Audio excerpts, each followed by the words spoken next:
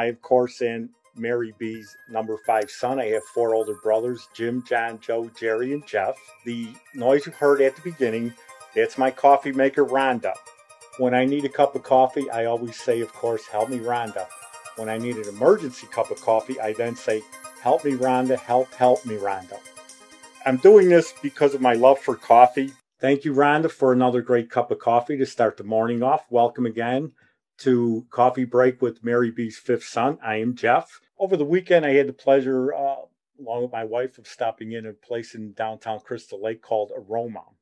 And like last week with Honey Hill Coffee Company, Aroma had great service and, of course, excellent coffee. I highly recommend it. Very good coffee. Okay, it's the summer of 1969, and we had moved from California back to Chicago, but not to the south side. In Bridgeport, we moved to the far south side in West Pullman. My dad had convinced my mom to come back to Chicago, and my mom being sick, she had to come back under one condition, that we did not move back into Bridgeport where the old man's friends were all at, his drinking buddies. So we moved to West Pullman. Ironically, we left the night after I had pitched in Little League. I was playing on the Angels in California, pitched, and won the game, of course. And then we got on a train, moved back to Chicago. And a new movie comes out. It's called Once Upon a Time in the West. It has Henry Fonda as the bad guy, Charles Bronson as the good guy, Jason Robards as somewhere in between, and the lead actress is none other than my favorite, Claudia Cardinelli. Oh, Lord, this is great. So I went from watching The Professionals with Claudia Cardinelli to last week's episode where I talked about Stella, reminding me of Claudia Cardinelli. Now I'm watching another Claudia Cardinelli movie that is a great movie. So in there, every time Jason Robards visits Claudia Cardinelli, she opens the door, he looks at her, this long pause, and he says, "Did you make coffee?"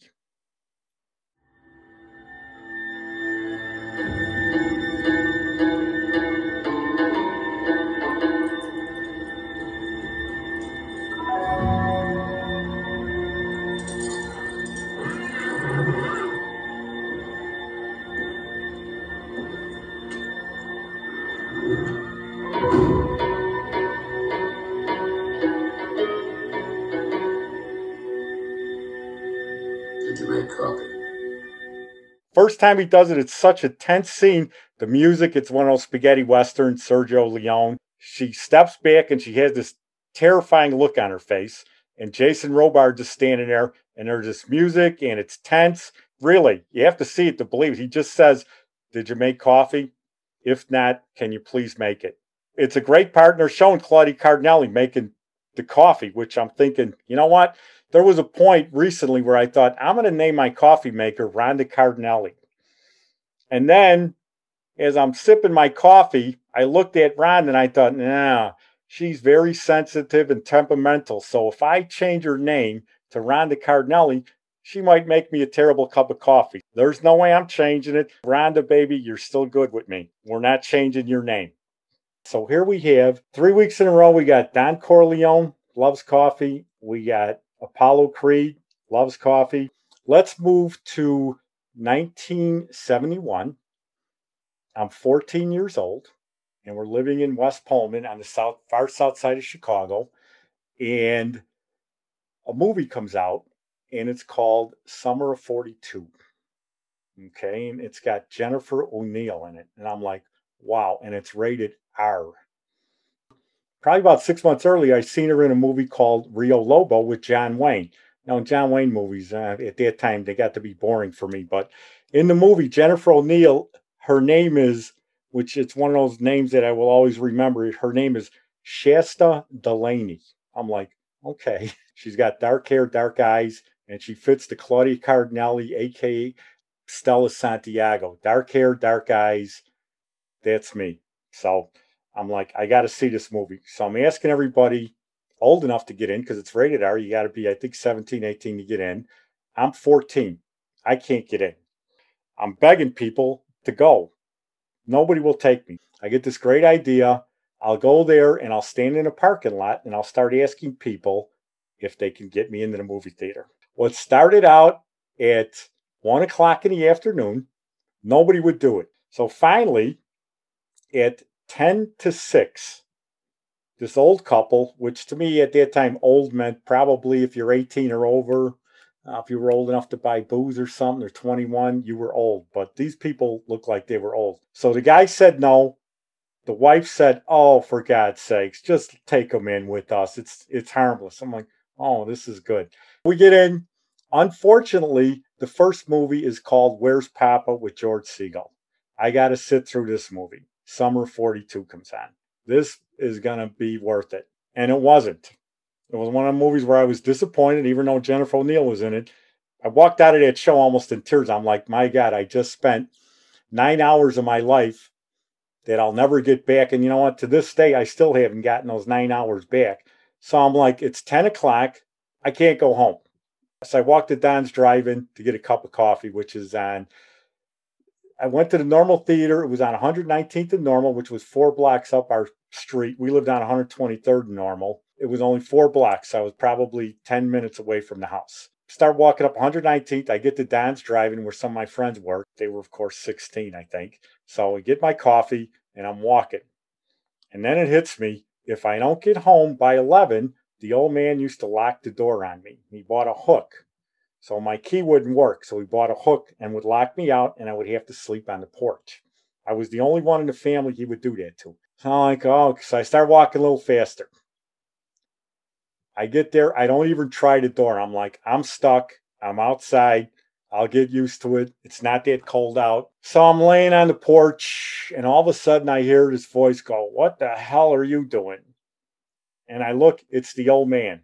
I'm like, and he's got a quart of beer, which I'm assuming was Hamm's. Comes and sits down next to me. He goes, "What are you doing out here?" I said, "Well, I've been waiting for you." He goes, "What are you waiting for me for?" I said, "Well, Mom told me to check on you, so I've been sitting out here for a couple hours waiting for you." I said, "Where the hell you been at?" He goes, "What do you mean, where have I been at?" I go, where you been at?" I said, "I can't get in. Mom locked me out." I go, "What do you mean she locked you out?" "Well, yeah, she locked me out." He goes, "I've been coming back every hour hoping the door's been open." He goes, "I haven't seen you on the porch." I go, "I've been sitting right here for the past couple hours." I go, "What are you drinking there?" He goes, "Hamm's." I go, "Well, maybe it's time you ought to switch to Meisterbrow." I go, "Because I've been sitting here talking to you for the past couple hours and you're trying to tell me you haven't been around.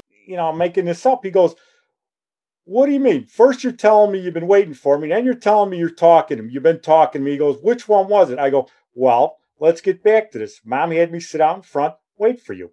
He goes, "Well, I can't get in the house." I go, "Well, I can't get in there either. I'm not going to stay on this porch with you." I said, "Because you're drinking a beer." I said, "So I'm just going to go over to Pete's house who lived on the next block." He goes, "All right, I'm going to be here." I go, "I'm sure you will." So what he didn't know was I had jimmied the basement window open on events like this. I walked around the block, came back, opened the window, crawled in, and went to bed. Only I went to bed with my clothes on. When he got up in the morning, or when he showed up at the back door, we had a little kitchen downstairs. So I was already up. It was probably about 6 o'clock. And I'm making a little pot of coffee. I'm heating water up. And he's pounding on the door. So I open the door. I go, "Well, where the hell you been at?" He goes, "What do you mean? I've been on the porch." I go, "You were on the porch?" He goes, "Where have you been at?" I said, "I was laying next to you." "What do you mean?" I go, "We couldn't get in, remember?" He goes, "No, I don't remember." I go, "Well, there you go." I go, "Do you want a cup of coffee?" He goes, "Yeah." I go, "Okay." He goes, "Where did you go all day yesterday?" I said, "Well, I went to try and see this movie that was rated R. And nobody would help me get in." So I told him about what I was doing. And again, he was still 3 sheets to the wind. And he says, "Okay, why didn't you ask me?" I said, "The last time you took me to see a movie was Bonnie and Clyde in like 1968. I said, "Plus I didn't have extra money." He goes, "For what?" I go, "Because I would have had to pay for you." So he had the smile on his face that he could barely get across. He goes, "Well, that's true." I said, "So I didn't want to take you. I couldn't afford it. And you obviously spent your last dollar on that quart of beer you had when you came home." "What time did I come home?" I go, "I don't know. I was sitting on a porch for a couple hours waiting for you." He goes, "I thought you went to the show." I go, "You're mixing the story up." I said, "Let's get back to you." I said, "I was waiting for you. to get home, and we couldn't get in. We both fell asleep on the porch. Now you're asking me all these questions. I said, thank heavens I was waiting for you. I said, if anything would happen to you out there, I wouldn't have been able to sleep. He goes, you worrying about me? I said, no, but I wouldn't have been able to sleep. That's what I was worried about. With that, that was the last time I seen Jennifer O'Neill ever. I never went to see a movie again or anything like that, and it was just brutal. It was actually enjoyable standing in that parking lot. I don't want to say I made a lot of friends, but people were nice, but they just wouldn't take me in to see a movie that ended up being, should have been rated M for mature audiences and not R. With that, I will end this week with, again, let's say half a cup of coffee to Jennifer O'Neill. She got my $2 for the movie, and whoever rated that movie R, they don't deserve a cup of coffee. And please join us next week for a very special Memorial Day tribute to two people that had an impact on my life. One in my childhood and the other later in life, which had a total impact on my family. Thank you. To my mom, again, who always said 2 things will make a day go by better: coffee and a smile. If you put those 2 together, you're going to have a good day. Thanks again for joining us with Coffee Break with Mary B's Fifth Son. Join us next week where we continually talk about coffee, which we all love. Thank you. Thanks for joining us. I'm your host, Jeff Balser. The intro was by Yvonne Two Elements. Thank you. Production by Downtown Media Works. Join us every Sunday morning for Coffee Break with Mary B's Fifth Son. And you can like and subscribe us on Apple Podcasts.